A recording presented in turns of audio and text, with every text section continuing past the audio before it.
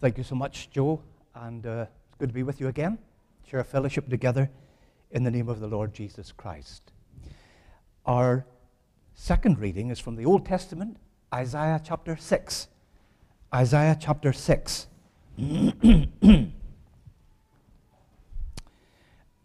Reading from verse 1.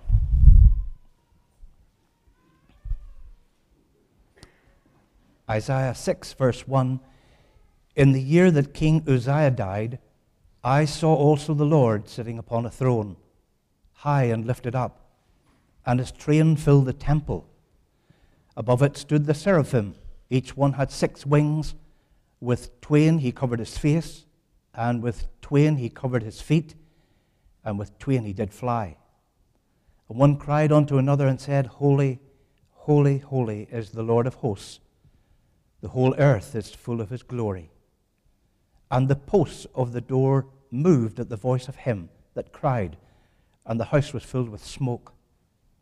Then said I, Woe is me, for I am undone, because I am a man of unclean lips, and I dwell in the midst of a people of unclean lips, for mine eyes have seen the King, the Lord of hosts. Then flew one of the seraphim unto me, having live coal in his hand, which he had taken with the tongs from off the altar. And he laid it upon my mouth and said, Lo, this hath touched thy lips, and thine iniquity is taken away, and thy sin purged. Also I heard the voice of the Lord saying, Whom shall I send, and who will go for us? Then said I, Here am I, send me. And he said, Go, and tell this people, Hear ye indeed, but understand not, and see ye indeed, but perceive not. Make the heart of this people fat, and make their ears heavy, and shut their eyes, lest they see with their eyes, and hear with their ears, and understand with their heart, and convert, and be healed. Then said I, Lord, how long? And he answered, Until the cities be wasted without inhabitant, and the houses without man, and the land be utterly desolate. And the Lord have removed men far away, and there be a great forsaking in the midst of the land. But yet in it shall a tenth, and it shall return, and shall be eaten, and a teil tree, and as an oak, whose substance is in them, when they cast their leaves. So the holy seed shall be the substance thereof. Amen. May God add a blessing to the reading from his own precious truth. Shall we pray? Our God and our Father, we bless you for the gift of this new day, the Lord's Day. And Lord, the opportunity to assemble together as your people and to bring you our worship and our praise and our adoration. You are God, and there is none like you, Lord. You are the living and the true God, the maker of all things. And in you we live and move and have our being. And we bless you this morning that you are the God and Father of our Lord Jesus Christ, our Savior, Redeemer, who loved us and went to a cross to die for us, for our sins, that we might become the people of God. We worship you, Lord, for your great salvation. Thank you for your mercy upon us, coming to our hearts, coming to our lives, and making us new creatures in Christ. Lord, remember us for good as we continue on the service. Help us as we turn to your word. Grant the help of your Spirit. Lord, speak to each of our hearts, to my heart. And Lord, just again, we remember Pastor Steve, wife and family, at this time of holiday. Grant them, Lord, to know your hand upon them, refreshment, and Lord, do encourage them and bring them back safely to the flock here, we pray. And we ask this prayer in Jesus' name. Amen. I've entitled this little message this morning, The Making and the Marks of a Man of God. The year is 740 BC. And here in this chapter 6 of the prophecy, we have the account of the vision the prophet Isaiah had of the Lord. He saw the Lord sitting upon a throne. And it was a vision that indeed revolutionized his life and ministry for God. One commentator says of Isaiah, he is the greatest of the Hebrew prophets and orators. For splendor of diction, brilliance of imagery, versatility and beauty of style, he is unequaled. Correctly, he has been called the Prince of Old Testament prophets. It's a beautiful prophecy, it's a beautiful book, and it warms your heart no matter how many times you read it. Here's the great evangelist of the Old Testament, Isaiah. How was this man such an outstanding prophet and raised up in the kingdom for such a time as this? How did it happen? Well, the answer's here in the first verse of our chapter. He saw the Lord. Isaiah had a glimpse of the Lord of glory. And, dear friends, I would suggest to you that one great failure we as the people of God have in this day and age in which we live is that we have such a faint picture of the wonder and the awesomeness of the God of glory. Am I not right? How big is your God? How big do you see him? And how often when you get a glimpse of him does it warm your heart? And yes, faith would well up within you when you see one sitting upon the throne. Your God, he's a big God. But I think this is one of the great failures. We've got such a small God. We bring him down to our size, like one of us. And yet he is the eternal one, the omnipotent one. We don't read the scriptures as often as we should. We don't spend the time in prayer as often as we should. We don't worship and praise the Lord as often as we should. Am I right? I say that from my heart. I believe our hearts should constantly cry out with the words of those Greeks in John chapter 12 that Joe read, Sir, we would see Jesus. Oh, in these momentous days in which we live, we might have a fresh glimpse of the Lord. I believe three things could possibly be on the mind of the prophet at this particular time. The prophet Isaiah, just prior to the vision he had of the Lord. Three things. Firstly, an earthquake had rocked the land, causing great fear and terrible destruction. We find two references to this in Amos chapter 1 and verse 1 and Zechariah 14 and verse 5. Here's Zechariah's verse. Then you shall flee through my mountain valley, for the mountain valley shall reach to Azal. Yes, you shall flee as you fled from the earthquake in the days of Uzziah, king of Judah. Now, we might not have had such a devastating earthquake in our land that has rocked the whole scene, but we have had different things that indeed have rocked this land. For instance, the political scandals. We can hardly take it in sometimes what happens to these politicians who are elected to serve us and to give their hearts and lives in service to the people of God. Financial collapse still happening, and it's not the end. Spiritual and moral declension. And yes, some of the most horrific murders and robberies. I've just cut out one. I thought I'd just mention this, and just in passing. The heading here, this is last week. It says here, murder hunt as beaten widow, 93, loses her fight for life. A great-grandmother who suffered a fractured skull after being viciously attacked in her bed has died, police said yesterday. Detectives have now launched a murder inquiry after 93-year-old Emma Winnall lost her fight for life due to complications arising from her injuries. An old soul asleep in her bed, and they broke in and battered her head. But this is only one of many that has happened in our land.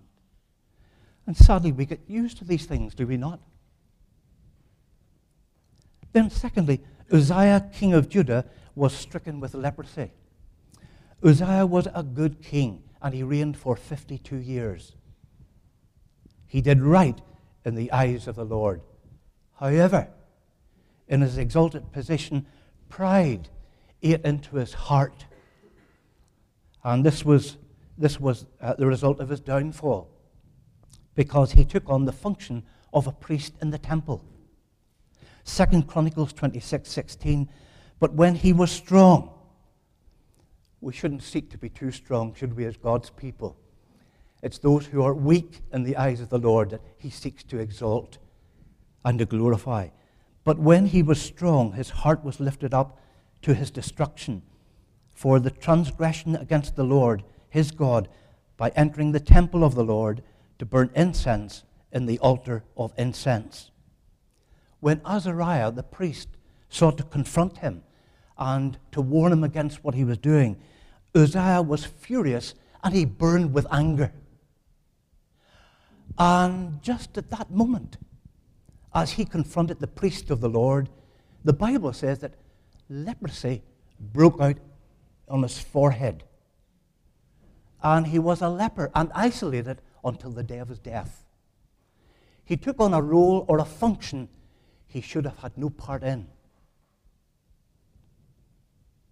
Pride ate into his heart, and now leprosy ate on his flesh. Dear friends, haven't we individuals occupying many of our pulpits today who know nothing of the saving grace of God, who know nothing of personal salvation in the Lord Jesus Christ? Have we not? I've met a number of these people. And they can be all dressed up and with all the regalia on and so on. And yet, dear friends, without life in their souls, who are they? Yes, we have people who occupy pulpits and who disregard the Holy Scriptures, who deny the deity of Christ and despise the cleansing power of the precious blood of the Lord Jesus Christ and indeed the new birth. They cast these things off as nothing. It's a few years ago, doing door-to-door visitation, I met with this particular lady, and she was quite friendly, and I fell back upon her quite a number of times till eventually she invited me in. And I was with Honor quite a number of times, just being friendly to her, and yes, eventually just sharing the gospel and her need of a Savior, her need of getting right with God. And showed her, for instance, John 3, verse 3, about being born again. You must be born again. She said to me this particular afternoon, she said, I'll speak to my minister about this. I'll ask him. She did. I didn't get back to Honor for, well, it was a few months. She invited me in, friendly as usual, but then she told me, I asked my minister what you were telling me that particular day you were with me. And do you know what he said to me? I said, Honor, what? My ears were like an elephant's.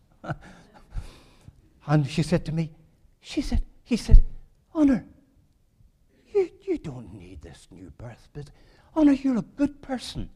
And you come as often as you can to church, and you give in, Honor, and you help your neighbors and so on. Honor, you don't need this new birth. And my heart sank.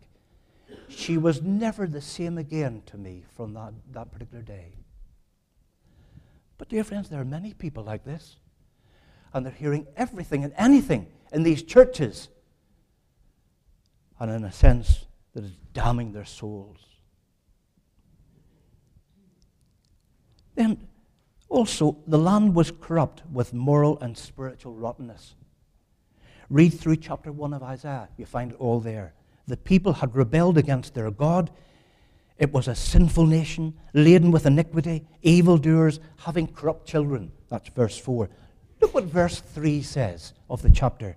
It says, the ox knows its owner, and the donkey its master's crib. But Israel does not know, my people do not consider. Isn't that strange? The very animals knew what was right. There was a sense about the old animals who knew their place, knew what to do, and so on. But as for the people of Israel, they hadn't a care regarding God or the things of God. And yet, with all that, here we have the picture in chapter 1 of Isaiah of a wonderful God. A God who says, "Come now, and let us reason together, saith the Lord. Though your sins be as scarlet, they shall be as white as snow. Though they be red like crimson, they shall be as wool." This is our God. He's a merciful God. He's full of compassion. And yes, he's ever ready to forgive. I don't need to go into all the details of the moral and spiritual condition of our land today, do I? But quite often as God's people, we cry out, "Oh Lord, surely it's time for you to work, for they've made void your laws. They cast them off as nothing to be considered.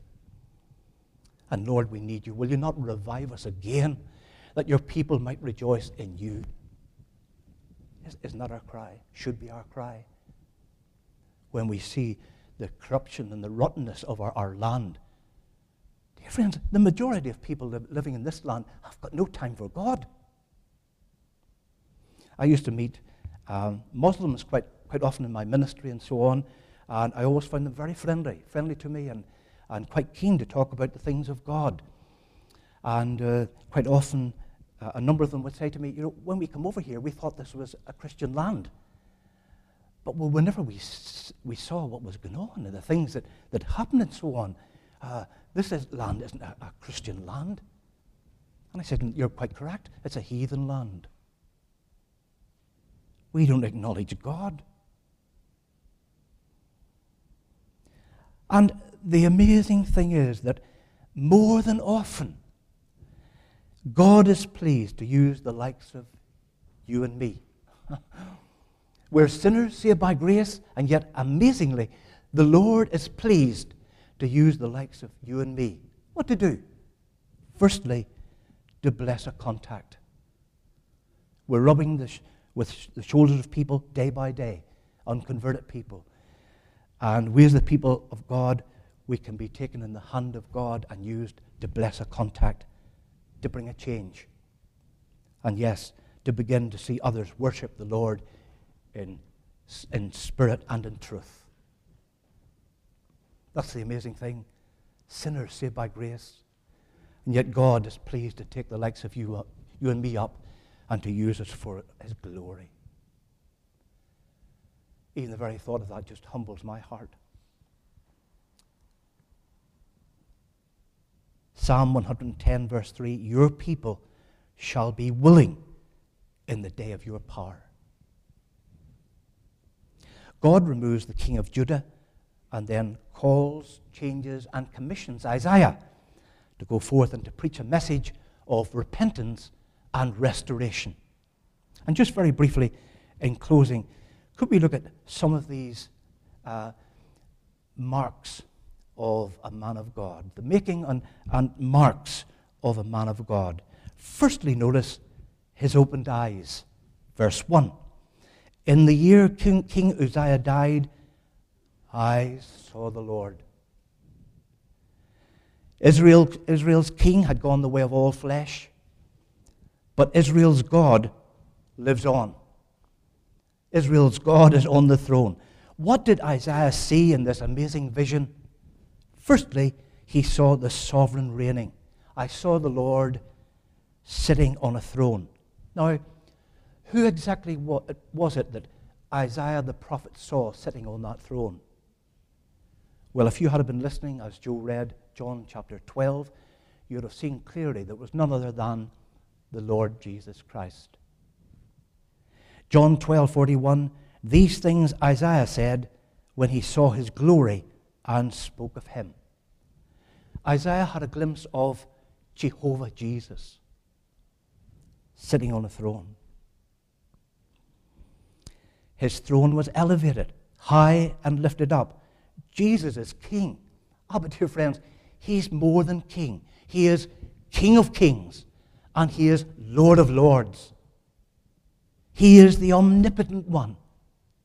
He's the all-powerful one. He's the one who spoke in the beginning and brought everything into existence from nothing.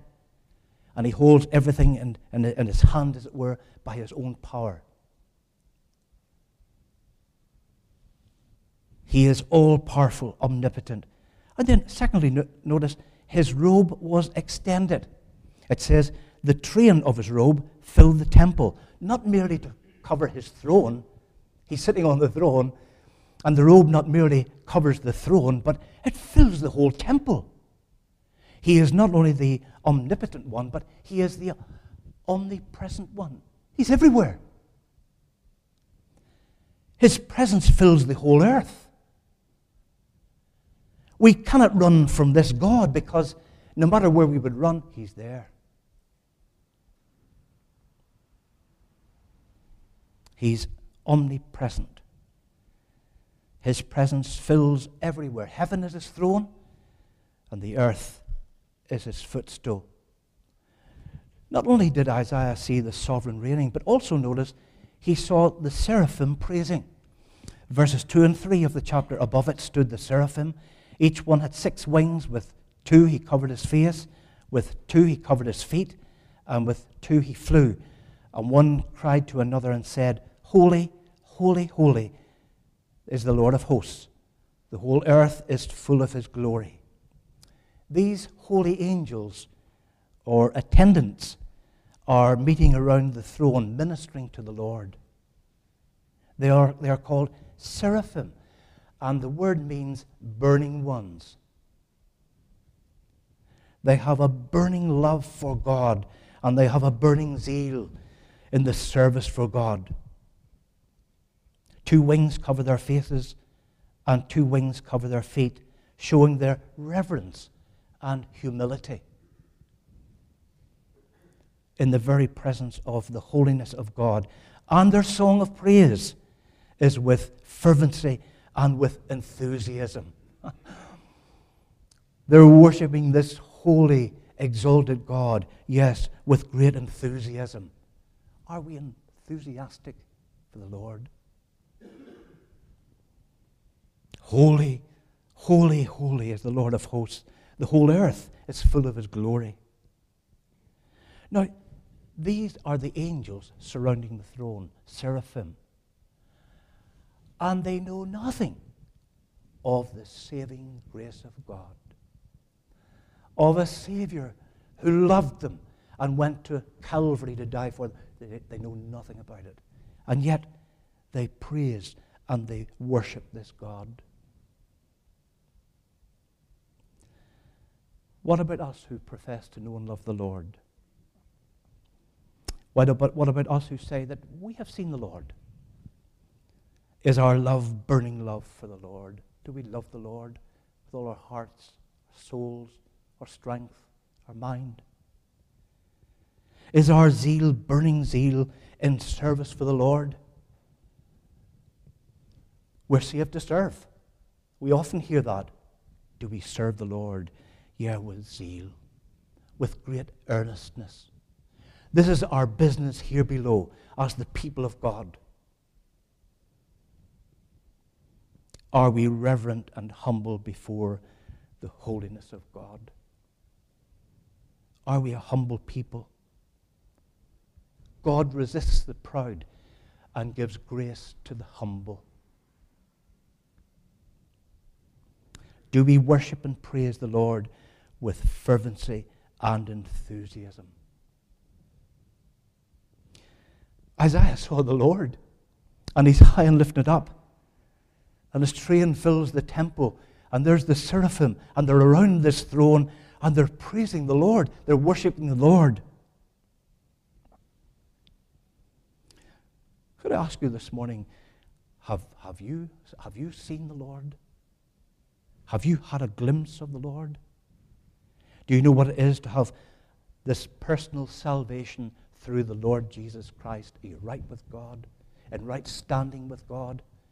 Not asking about how many good things you would do, how kind you are to your neighbor, how often you come to church. Do you take the elements on a Sunday, the bread and the wine? Have you gone through the waters of baptism? Are you filled with good? I'm not asking Are you right with God? Has there come a time when you have repented of your sins and you've put your faith and trust in the Lord Jesus Christ? Are you born again of the Spirit of God? Jesus said, except a man be born again, he cannot see the kingdom of God.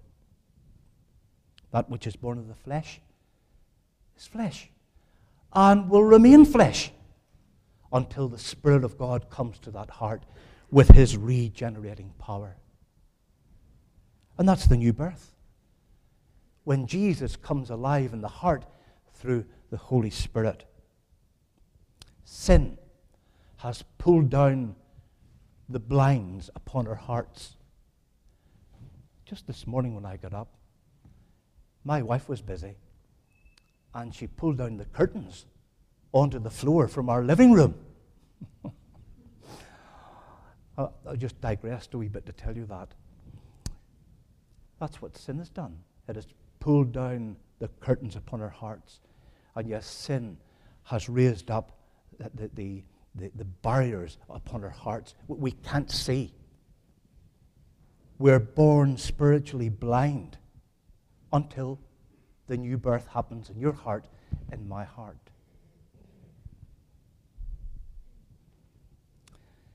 We cannot see the Lord sitting upon a throne until we see the Lord hanging upon a tree, a cross.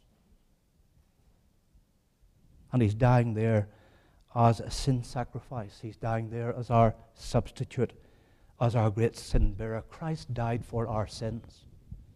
How can we get to heaven?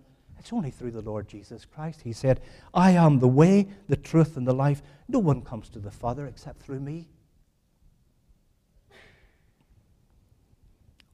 You shall call his name Jesus, said the angel, for he shall save his people from their sins, who himself bore our sins in his own body on the tree. He came from heaven to be a Savior. To die upon a cross, he must die upon a cross in order to save. He must shed his precious blood in order to redeem. But only Jesus can save, and yes, that to the uttermost. Are you saved today? Have you seen the Lord? Have your eyes been opened? If not, flee to the arms of love. Embrace the Savior as your Savior, the one who loved you and gave himself for you to the cross. Receive him into your heart by faith. Receive him as your sin bearer, as your salvation. And when that happens, dear friends, wonderful peace and joy floods the heart. And as the Bible says, there is therefore now no condemnation to them who are in Christ Jesus. That's a wonderful blessing. No condemnation, no judgment to those who are found in Christ. And when we come to trust the Lord, we can truly sing with the hymn writer, I've been to Calvary. I can say, I've seen the Lord. I've been to Calvary through the witness of his word. I've been to Calvary. Oh, what a thrill of love divine. Just to think, just to feel, just to know that the Savior is mine. Secondly, not only did Isaiah have his eyes opened, but notice secondly, his broken spirit. His broken spirit. Verse 5. Then I said, woe is me, for I am undone, or cut off, because I am a man of unclean lips, and I dwell in the midst of a people of unclean lips, for my eyes have seen the King, the Lord of hosts. In verse 4 it says, the doorposts shook at the voice of the seraphim. But at this vision of the holiness of God, the prophet himself begins to tremble and shake. He says, woe is me. He saw himself and his people as sinful, unclean in the sight of God, and he is broken and humbled before the Lord. King Uzziah, his heart was lifted up. The prophet Isaiah's heart was brought low. And this should always happen with the people of God. When we're in close contact with God and we're having sweet fellowship with him, we're always down there. were always low at his feet. Remember the story in Luke chapter 5 when the disciples had been out all night fishing and they caught nothing, and Jesus says to Peter, launch out into the deep and let down your nets for a catch. And there's great debate going on in Peter's heart and so on. He's a fisherman. He's an experienced fisherman. There's nothing out there and so on. He's proved it. But at the word of the Lord Jesus, he obeys and goes forth, and they launch their nets. And the catch is so great that the nets begin to break. Here's the response from Peter in verse 8 of Luke 5. It says, he fell down at Jesus' feet, saying, depart from me, for I am a sinful man. Peter's heart was exposed to the uniqueness and the awesomeness of the person of Christ. When the Apostle John had the vision of the Lord in Revelation 1, it says in verse 17, when I saw him, I fell at his feet as dead. I fell as a dead man at the vision of the Lord. Harry Ironside, the American preacher of a bygone age, he said one time, the very first requisite for spirituality is humility. Someone else said, when God intends to fill a soul, he first makes it empty. When he intends to enrich a soul, he first makes it poor. When he intends to exalt a soul, he first makes it sensible of its own miseries, wants, and nothingness. Have you come to that place? Have I? To be as nothing in the sight of the holiness of God. Psalm 51:17. The sacrifices of God are a broken spirit, a broken and a contrite heart. These, O God, you will not despise. He despises the proud. But he embraces and he warms to a humble heart. Psalm 139, verses 23 and 24. Search me, O God, and know my heart. Try me and know my anxieties, and see if there be any wicked way in me, and lead me in the way of everlasting. Isn't that our prayer time and time again? Search me, O God. Not him, not her. Lord, search me. See if there be any wicked way in me, and lead me, Lord, in the way of everlasting. His eyes were opened, his spirit was broken, but thirdly, notice, his lips were cleansed. Verses 6 and 7, then one of the seraphim flew to me, having a live coal which he had taken from the tongs from the altar, and touched my mouth with it, and said, behold, this has touched your lips, your iniquity is taken away, and your sin purged. Isaiah confessed his sin, and immediately his heart is cleansed. Here's what the Lord Jesus said in Matthew 15 and verse 18. Those things which proceed out of the mouth come from the heart, and they defile a man. Dear friends, the heart of the problem is always the problem of the heart. Do you know you can hardly walk down the street these days, hop onto a bus or a train, listen to radio or watch television, but dear friends, you hear the filthy language of people and the curses and indeed the blasphemies that come out of their mouths, and taking our Saviour's name in vain. Am I right? We live in the midst today of a people of unclean lips, and this seems to be increasing. It's getting almost to be the accepted thing now that you can curse just willy-nilly. Even young people just curse. But why? Because the adults all do it. And these people on television, the pop stars, these swinging guitar people, they're all doing it. And why can't I? And we live in a sinful society. And dear friends, we need God. We need God to come and to do a great work. Jesus said, every idle word that is false, hurtful, blasphemous word, men may speak. They will give account of it in the day of judgment. Everybody one day will stand before God's judgment throne, everybody, and give an account, even of their unclean lips, which speak of an unclean heart. Everyone will give an account. Ah, but dear friends, the blessing it is of a heart made clean by precious blood. What a blessing. The night that I fell before the Lord in my own home and trusted the Lord and so on, dear, I felt clean when I got to my feet. I trusted the Lord Jesus. Way back one night, it was a Thursday night, we were involved in open air outreach at Leicester Square, and I had contact with quite a number of people that night, but especially this dear woman, a visitor to London, and she came over from India, and got talking to her and so on, what we were doing. She wanted to know who we were, and got talking to her and shared with her that we were Christians sharing the message of the Bible, salvation in Jesus and so on. She was a Hindu, and we talked for quite a while and so on. And I happened to say to her, well, tell me, how would you have your sins? You're a sinner. Oh, yes, she said, yeah. How would you have your sins dealt with? How do you do it?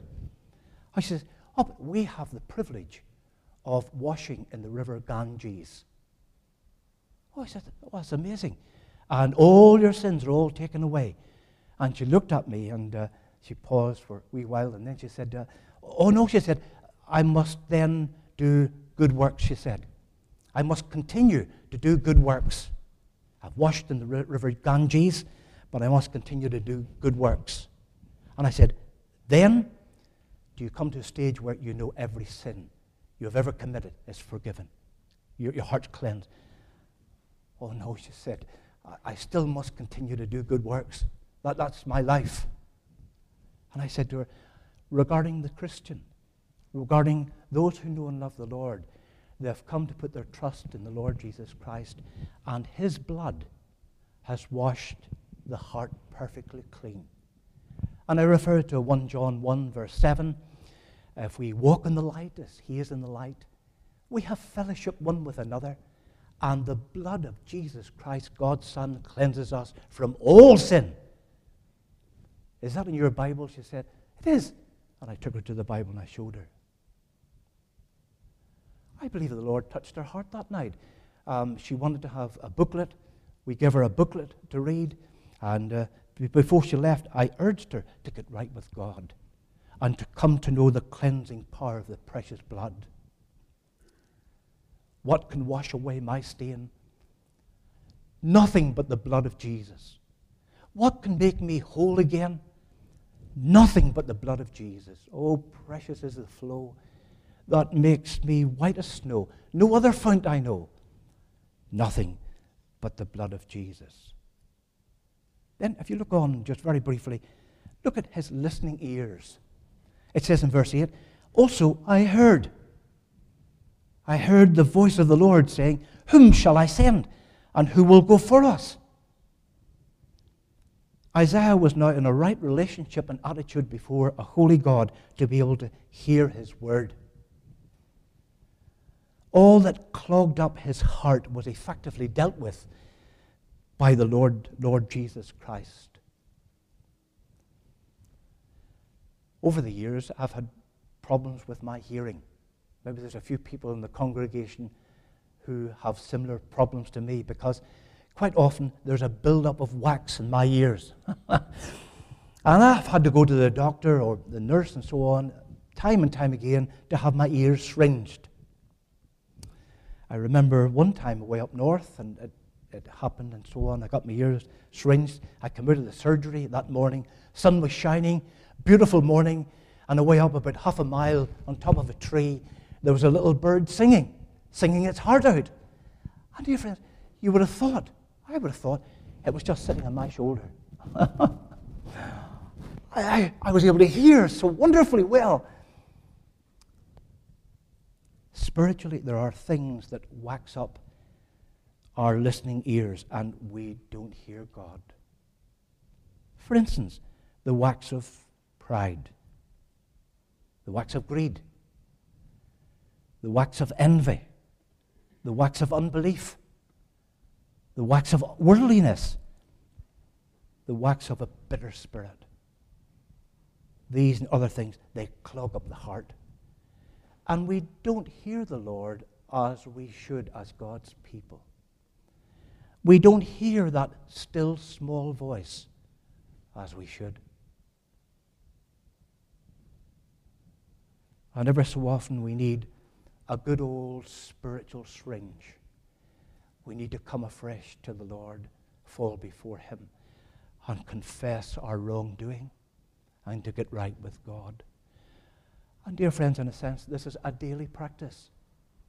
The Lord Jesus told that pattern prayer, Our Father, who art in heaven, hallowed be thy name. Thy kingdom come. Thy will be done on earth as it is in heaven.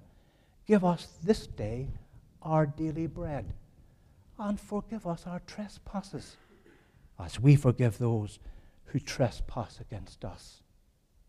And lead us not into temptation, but lead us from the evil one. Thine be the glory, the power, forever and ever. Amen. It's a daily occurrence for the Christian, coming afresh to the cross. Forgive me my sins, Lord. Cleanse my heart afresh. Make me clean. Help me to walk in your ways, in the pathway of righteousness, the pathway of holiness. Help me to please you. Help me to worship you as I should. Lastly, in closing, notice here his willing feet. His willing feet. Verses 8 and 9. Here am I. Send me, he said. Go and tell this people. Here am I. Send him. No. Here am I. Send her. No. The prophet Isaiah said, Here am I. Send me. Me, Lord. Isaiah lived in the midst of a people of unclean lips. They needed to hear a message of redeeming love through our Lord Jesus Christ. They needed to hear of a God who was merciful, and a God who was loving, and a God who was forgiving. They needed to hear this message, and Isaiah said, I'll go. Lord, it's me. I'll go. And he was to go, if you look at the last part of the chapter, he was to go to a hard, difficult, and unresponsive people. But God would save a remnant. A tenth would be spared. There would be that seed, the seed of the Lord. A tenth would be spared. A people will hear and a people will repent. Oh, but it's not easy. It's not easy. And it's hard. And it's difficult. And it never has been easy in the work of evangelism. In the work of seeking to share the gospel. Never has been easy. But the Lord looks for a people. He looks for a willing people who will say, Lord, here am I. I might not have all the gifts and all the ability that you would think I would need, Lord, but here am I. Send me. Willing to serve the Master. Willing to spread the gospel.